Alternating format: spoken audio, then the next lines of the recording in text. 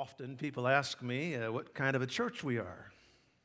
You know, when you see a can on the shelf, you want to know what's inside. You want to, looking for pinto beans, you sure don't want to get some kale or something. But so I usually tell them, I say, well, we're a Baptist church. We're Baptist by doctrine, but we're not part of a Baptist denomination. And so I said, in that regard, we're non-denominational. We're not part of a denomination.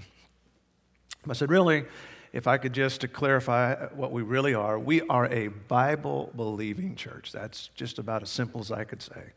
We're not specially trying to follow anybody's particular brand, just a Bible-believing church. And I will say that has what has made and kept the home church through these years, is its unwavering, steadfast faith in an inerrant, infallible Word of God. And may I say this morning, may it ever be so. Around Christmas and Easter, video, Netflix, whatever, TV, you can be sure there's going to be always some program come out searching for the historical Jesus. Meaning, we don't trust what the Bible says. We've got to go there and, scientifically figure out who Jesus really is. And so they'll do this or they'll do that to try to find out who Jesus was. Some actually are halfway accurate and actually interesting. Most of them pretty much wacko, and some of them are outright sacrilegious. One came out this past week from Brazil. You can get it on your Netflix, called The Last Temptation, and it portrays Jesus as a homosexual.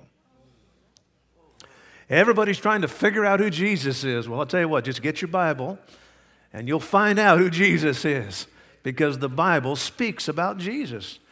And if you want to know what the Bible is about, just listen to what Jesus said, because Jesus loved the Bible. The Bible loves Jesus, and Jesus loves the Bible. That's why we say around here, and it's even on the front of our little worship folders there, we are Bible-based, Bible-believing, and Christ-centered. And we do that on purpose because the Bible says, if you will lift up Jesus, I will draw all men. We're not Joseph Smith-centered. We're not Pope-centered. We're not Tim Pollock-centered. We are Jesus-centered church. Bible-believing and Christ-centered. One day a teacher was teaching her young Sunday school class a story about Jesus visiting Mary and Martha. This teacher carefully explained to the children how Mary and Martha hurried to clean the house and all the different aspects of that story. They cooked a special meal, and then the teacher, wanting to be, impactful in the hearts of these little children, paused and asked, now, if Jesus were to visit your house today, what would you do? One little girl quickly responded, I'd put a Bible on my table. And that's right. Putting a Bible on your table would make Jesus happy. Of course, putting a Bible in our heart would even make him more happy. But the fact that Jesus and the Bible are so closely associated is the great theme of Scripture. There's a great battle today over the Word of God. And as such, it's an attack on Jesus himself. Today, the attack on the Bible from the infidels and the whack jobs that are out there don't really bother us. That's not a big issue. The crazy thing, though, is the attack that's coming from the inside, the termites that are in the church that are eating away at the very foundation of our faith.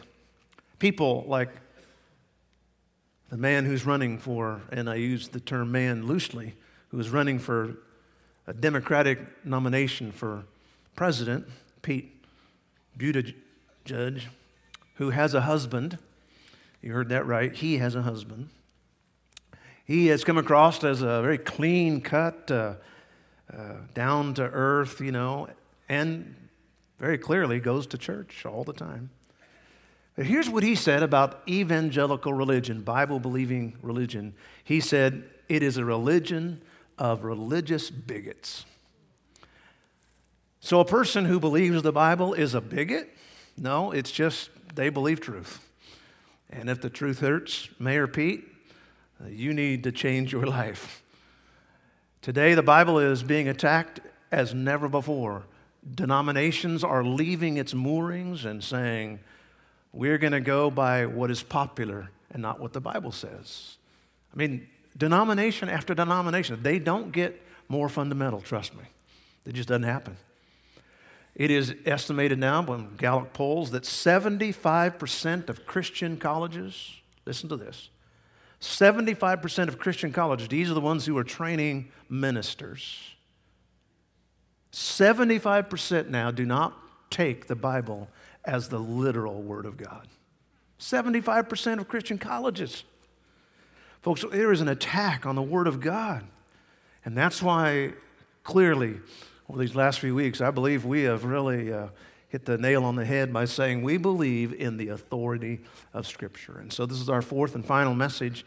Next week, we'll have a wonderful Christmas message. And then the last message of the year, we're going to preach on the most searched Bible verse of 2019 on the internet.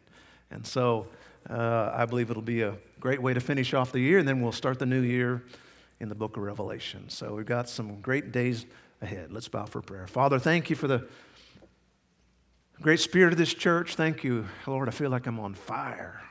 Lord, I feel like if I touch paper, it's gonna explode. Thank you, Lord, for your spiritual gifts. Thank you for these precious saints, Lord. When so many people who are spirit-filled get together, Lord, there's just this just great revival feeling. And thank you for this church. I pray, God, that you will bless us today and help us to solidly stand on the Word of God, regardless of what anybody says. Help us to be a Bible-believing, Christ-centered church. Amen. In Jesus' name, amen. All right, let's go to the book of Matthew, chapter 5, please. The greatest sermon ever is called the Sermon on the Mount. Jesus was on the mountains, or at least some foothills, and it's a beautiful Galilean day, and there the azure sky and the delicate clouds are going by. There's a soft, warm breeze.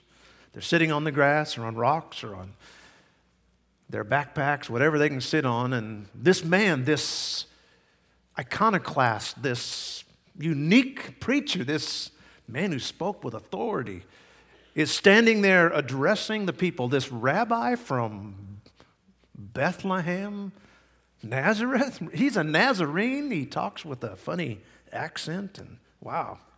But he was holding their attention. He gives them the most amazing standards of day-to-day life called the Beatitudes.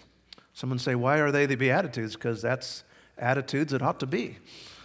And so there are 8 of them, and he talks about things that they should live. And then he segues right after these Beatitudes. He stops, basically drops the mic and says, now, before we go any further, do you believe in the authority of Scripture? Because frankly, if you don't believe in the authority of Scripture, whatever else I say is going to be a moot point. You're not going to, because I'm a Bible preacher. That's basically what Jesus said here in these 2 verses. So let's read them together out loud. Ready, begin. Think not that I am come to destroy the law or the prophets. I am not come to destroy, but to fulfill. For verily I say unto you, till heaven and earth pass, one jot or one tittle shall in no wise pass from the law, till all be fulfilled. Why are we a Bible-believing church? Well, because Jesus is a Bible-believing Savior.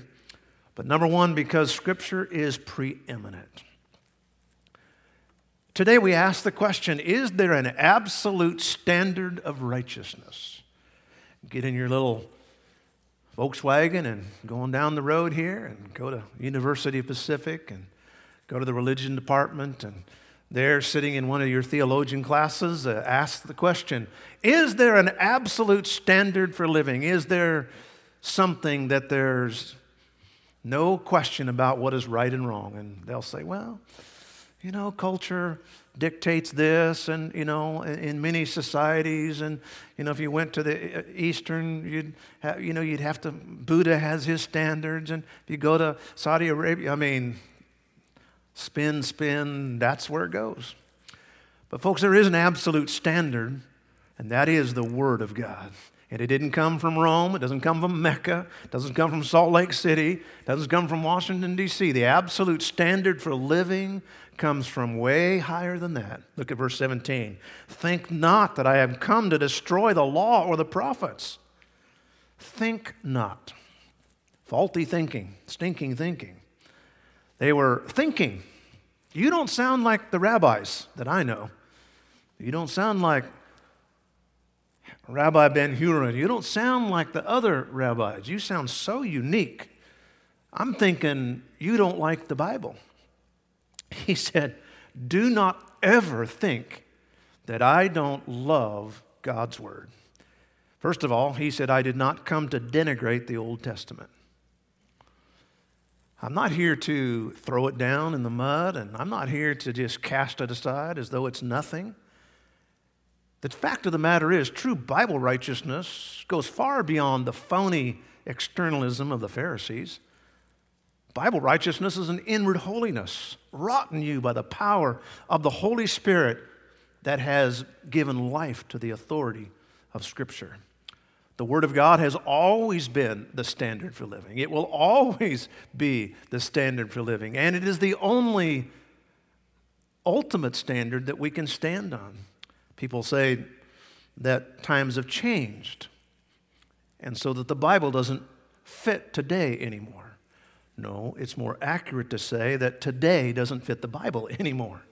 It's today that's wrong, not the Bible.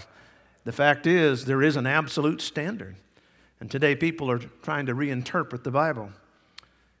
Just like the Constitution of the United States of America, people are constantly trying to reinterpret the core document, calling, for example, freedoms for immoral behavior or freedoms for anti-biblical behavior, saying the Constitution guarantees our freedoms, reinterpreting what the Constitution never said at all. In California now, AB 1785 now requires pro-homosexual education at all public schools. It requires it. So if you take your child to a public school, first grade, second grade, even kindergarten now, it is required by state law that they will learn about the value of homosexuality. AB 1931 also provides that our tax dollars will go to make sure that these children take field trips to promote diversity and tolerance of homosexuality. People are redefining what biblical morality is all about. Linda Miller in the Wall Street Journal recently wrote that dissatisfaction with conventional images of authoritarian or paternalistic deity, people are embracing quirky, individualistic conceptions of God to suit their own spiritual needs. And that is the postmodern mindset. That's especially the millennial mindset. But it's really the boomer mindset as well, that we can have our own God, that we can make it like we want to. Many people say that there are so many errors in Scripture, it's so antiquated, it's so archaic that we don't really need to live by it. Today, sexual deviation is now orientation. And I will say that that is the worst thing that we can do for people, is to not give them an absolute standard. The Church of Jesus Christ needs to lovingly stand on the truth. It gives somebody to get on either side of. And when they want to get right with God, they can come back to something that will help them. I recently this week actually read the brief testimony of a, quote, transgender person, a man who had gotten saved. By the way, the word transgender is a stupid word, because there's no such thing as transgendering. If you are a man, you'll always be a man. You'll never be a woman. If you're a woman, you'll never be a man. You can call yourself that, but no such thing as transgender. It's not accurate. But he became a Christian, and I want you to listen to this part of his testimony. He said, the church today, in my opinion, is loving people right into hell. They are afraid to call sin, sin. Here is a former transsexual who got saved, but he almost didn't get saved because the churches wouldn't stand against it. Jesus verified two important facts about Scripture. First of all, he did not denigrate the Old Testament. And number two, he did not deny the Old Testament. Think not. He said, you're thinking wrong if you think that this is a new day and we don't need the Bible anymore, or we don't need the Old Testament anymore in particular. People misinterpret verses like Jeremiah 31:31. Behold, the days come, saith the Lord, this great prophet thundering, that I will make a new covenant with the house of Israel. People often say, well, that's the Old Testament. This is the New Testament. It's a new covenant. That's nutty. That is not all what God is saying. The New Testament isn't different and better and more improved than the Old Testament. People say it's a new covenant, as if the old covenant was inefficient or somehow it wasn't good enough. Folks, God has not set aside any principle from the Old Testament. Now, some precepts, yes, and in my book on tithing, I talk about that precepts may have changed, but principles don't change. And that's the way we understand Scripture. They're all still the same. Look what he says in verse 17. I am not come to destroy the law. The word destroy is the word pulling down a wall or smashing a house to the ground. He said, I didn't come to smash the Old Testament. I didn't come to pull down the precepts and the principles of the Old Testament. It is preeminent. It's always been preeminent. It is the Magna Carta of life. Nothing can take its place. Listen to what Exodus chapter 20 and verse 1. Here's God speaking about the commandments. God spake all these words. Verse 1. God spake all these words. If God spoke it, it must be true. In fact, he clarifies that I am the Lord thy God, which has brought thee out of the land of Egypt. And then he gives the 10 commandments. Now, if God spoke it, it can't be anything but perfect. Jesus said, I'm not come to destroy the law. It's perfect. How can you destroy something that's perfect? He said, neither have I come to destroy the prophets. Malachi, Isaiah, Jeremiah, they all validate the law. For example, Malachi, what did he do? He validated divorce and remarriage. He validated tithing. He validated justice.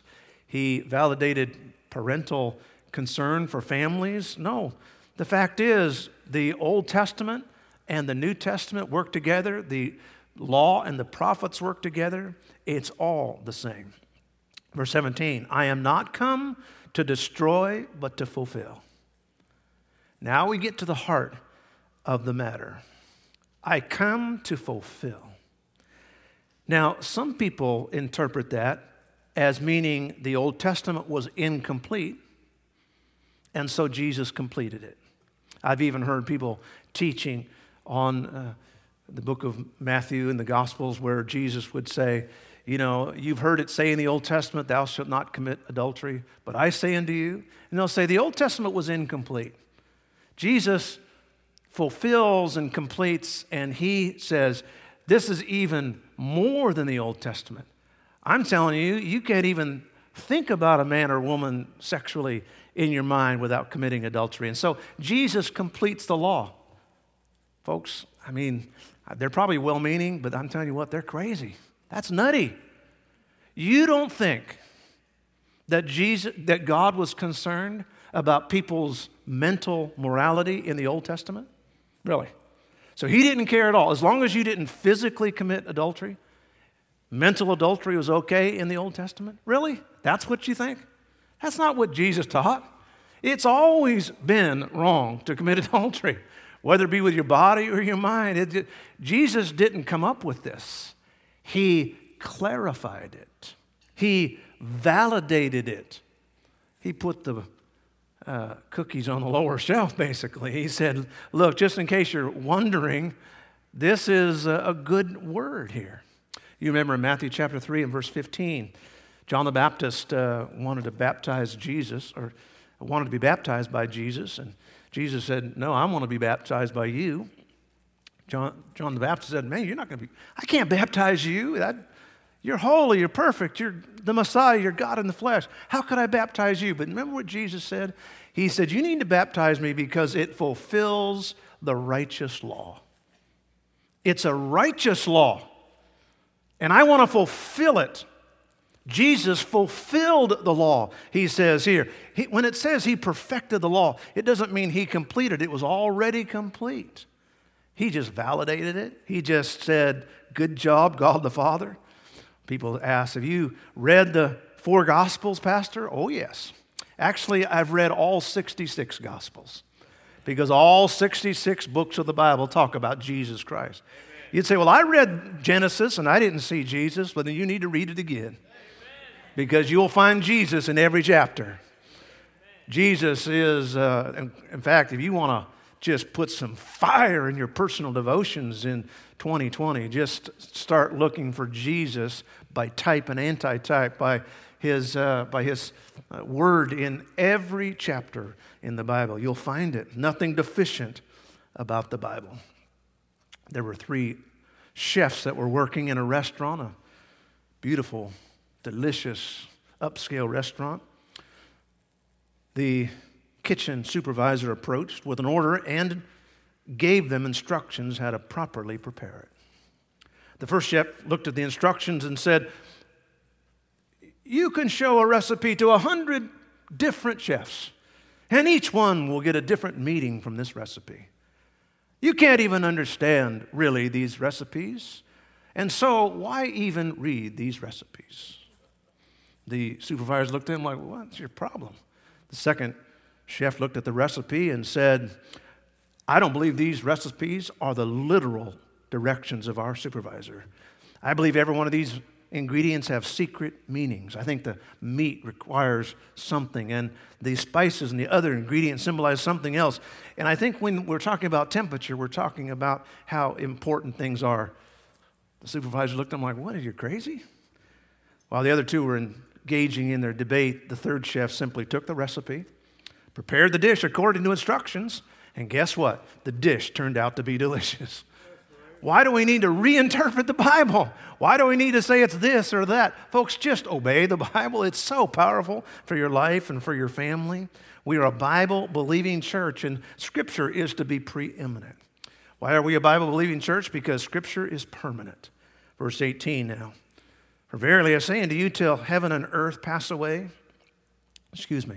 till heaven and earth pass, one jot or one tittle shall in no wise pass from the law till all be fulfilled. You can take your Bible and get your Strong's Concordance, or if you have one of those apps, or go to blueletterbible.org, a real convenient one, cheap one, inexpensive one. But you'll find that the word verily is the word amen in Scripture. So actually it would read this way, amen unto you. Now, when the Bible says amen, it's meaning absolutely true. And I'm glad that it means absolutely true. In a day of relativity, there is some absolute truth. So Jesus, remember now, he's Sermon on the Mount. He's just given the Beatitudes. The people are there. They're listening to him. He's given this wonderful dissertation on how to connect with people, how to act with people, how to have a personal walk that's just amazing. And then he stops and says, before we go any further, do you believe in the authority of Scripture? Remember, the only Scripture they had was the Old Testament at that point. Do you believe in the authority of Scripture? He said, you need to believe, first of all, it's preeminent in everything. And number 2, you need to know that it's never going to change. It's permanent. And let me say amen to that, Jesus is saying. Amen to you. Till heaven and earth pass. And by the way, heaven and earth is going to pass. We're going to be talking about that in the next few weeks here, about heaven and earth passing. The Bible said it's going to pass, this old earth. I've mentioned before, Bruce says, global warming, climate change, you've not seen anything yet. Just read the book of Revelation, read the book of Daniel. I'm telling you what, there is going to, read 1 Peter, there is a fervent heat that's going to burn everything up. This earth is going to pass. It's going to be a new heaven and a new earth. And yet, we'll still be reading the Word of God. We'll still, the same word that we have now, we'll still be just looking at it saying, that's amazing. That's incredible. The Bible says it will always be here. You'd say, well, all of it? Yes, all of it. Every jot. The scripture was written in Hebrew, or given in Hebrew to write down by Hebrew writers. A whole interesting and beautiful line of study there for you. Why did God choose Hebrew and why did God choose Greek? But just powerful. The Old Testament written in Hebrew for the most part, and some Aramaic and a few other little parts, but 99% Hebrew. Here God says that every part of Scripture, in fact, every jot is a Hebrew letter. It looks like an apostrophe. It's an actual full letter like we have A, B, C. It's just an actual letter. It's pronounced as a Y sound. He said every letter written down is going to be preserved. And then he says every tittle. A tittle is just like we would call it a serif. Probably the greatest illustration would be take a capital E printed and take a capital F printed. What's the difference? Just that one little bottom half of a line, right? That's a tittle. Not just every letter, every stroke. The Old Testament scribes would have somebody else come behind them and take the manuscript, and they would count the strokes of the pen. It was unbelievably amazing how they would take Scripture. And that's why we know that all Scripture is preserved. Now, in this 4 weeks, I've given us a couple of words to remember. First of all, we believe Scripture is inspired. The 3 N's, okay?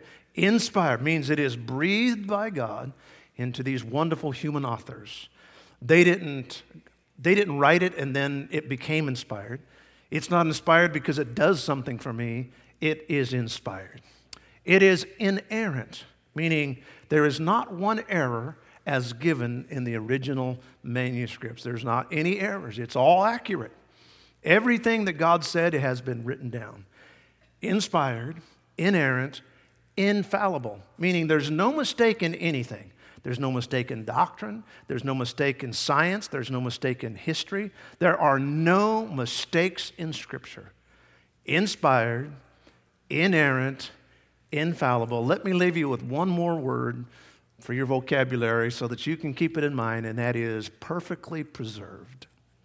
It is preserved. I wish I could put an N in there. It would be great to have it, but it's preserved. And we use that verse, Psalm 12 and verse 6. The words of the Lord are pure words. There you go, pure words. Do you have a pure Bible? Hallelujah, we've got a pure Bible. No man's words are in it. The words of the Lord are pure words, as a silver tried in a furnace, not just once, 7 times. Thou shalt keep them. Verse 7, this is an important verse. Thou shalt keep them. O Lord, thou shalt preserve them from this generation forever. Forever.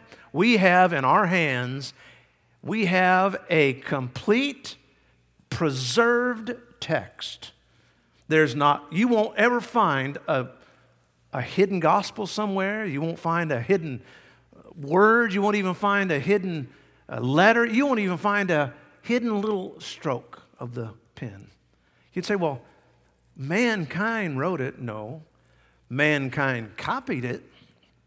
The original authors wrote it down from what the Holy Spirit told them. You'd say, well, those copyists make mistakes, and how do we know that we have the perfect preserved Word of God? Because we have a promise. It's preserved. Here, let me show you, if you'd cue that up. We have a little short minute and a half video, and it describes the care that the copyists, the scribes, took in copying Scripture. Let's have a moment of honesty here. Everything we believe hangs on this book being true. A book that's been copied by hand in a game of telephone lasting centuries. Yeah, let's deal with that doubt for a minute. To trust this book, you have to trust the people that made it. So, let's look at the work of a scribe responsible for the Torah. Before he can ever touch ink to paper, there are 4,000 rules he has to memorize. He's a professional responsible for every stage of production, preparing the calfskin, creating a grid with pinholes and string, so each letter is in the same place. Each word reads with the same ease and accuracy as the original. Even the tedious task of preparing a day's worth of ink from gallnuts. He copies one word at a time, first saying, then writing, then saying it again. Make a mistake on God's name, he starts the whole document over. Every single letter, 304,805 of them, is written according to a prescribed set of strokes. He writes with a feather quill, by candlelight, with ink that bleeds and runs, and the letters must not touch. We're talking about a lifetime of backbreaking dedication, and that means this book is not just any book. It means that the words it contains, God meeting his people face to face, God leading, protecting, providing for them, those words can't be a mistake. So we're forced to deal not just with words, but with the living God himself. When a scribe would be copying the law, if a king was to walk into the room, he would not look up, he would not speak, he would not in any way change his behavior. He would continue to write. Before a scribe would write the name of God, he would stop, he would go, and he would wash his hands ceremonially, and then he would write out the name of God. It's amazing the tremendous care with which these copyists, and that's why we know, at least for the first whatever thousands of years, we have a copy of the Word of God. And then, thank God, in the 1400s, Gutenberg came along with a press. And now it's forever codified. We don't have people that copy the law anymore. It's all now in immovable print. And, of course, now with the internet, it is an incredible thing, God's Word. Matthew 24 and verse 35, heaven and earth shall pass away, but my words will never pass away. Scripture never changes. Have you ever noticed how this world and the theories of science continually change? For example, I read just this week about the newest idea that science has about the origins of Earth. A team led by the University of Colorado that just came out, August 12th actually was the time that they came out with it, but a team led by the University of Colorado Boulder Geology has a new timeline for the Earth. For reasons still unclear, drawing on records from asteroids. How they were able to get on an asteroid and check that out, I don't know, but you read stuff like that, you go, what? Drawing on, well, whatever. Now the Earth is 4.5 billion years old, much earlier than some had previously proposed. Okay, now, this is 2019. Go back to 2018, and they will tell you the Earth was 3 billion years old. Okay, and then go back to 2017. You know they had a different date? The point is they change every single year. Science changes every single year. And yet the fact is, folks, that God's Word never changes. It says it right here. It never changes. Heaven and earth come and go, but not God's Word. You say, Pastor, does it trouble you that the Bible doesn't always agree with modern science? No. Actually, I'm glad that it doesn't, because if it agreed always with what science is doing, then tomorrow it might be wrong, because science just constantly changes. Medicine constantly is changing. What you did now, you didn't do a few years ago, and honestly, people have the idea that, okay, now we're finally have arrived, folks. In a year from now, it'll be totally different, because science continues to change. You give these scientists enough time, and sooner or later they will catch up with the Word of God. You say, well, aren't we ignorant for believing the Bible? No, you are the smartest person in the room. You got the sharpest point on your pencil, I guarantee it. Just keep believing the Word of God. Generations follow generations, yet it lives. Nations rise and fall, yet it lives. Kings, dictators, presidents come and go, yet it lives. Torn, condemned, burned, yet it lives. Hated, despised, cursed, yet it lives. Doubted, suspected, criticized, yet it lives.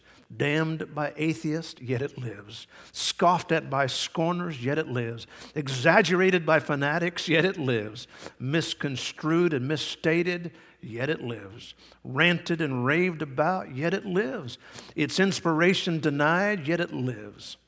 Yet it lives, a lamp unto our feet. Yet it lives, a light to our paths. Yet it lives, the gate to heaven. Yet it lives, a standard for childhood. Yet it lives, a guide for youth. Yet it lives, an inspiration for the mature. Yet it lives, a comfort for the aged. Yet it lives, a food for the hungry. Yet it lives as water for the thirsty. Yet it lives as rest for the weary. Yet it lives as light for the heathen. Yet it lives as salvation for the sinner. Yet it lives as grace for the Christian. To know it is to love it. To love it is to accept it. To accept it is life eternal.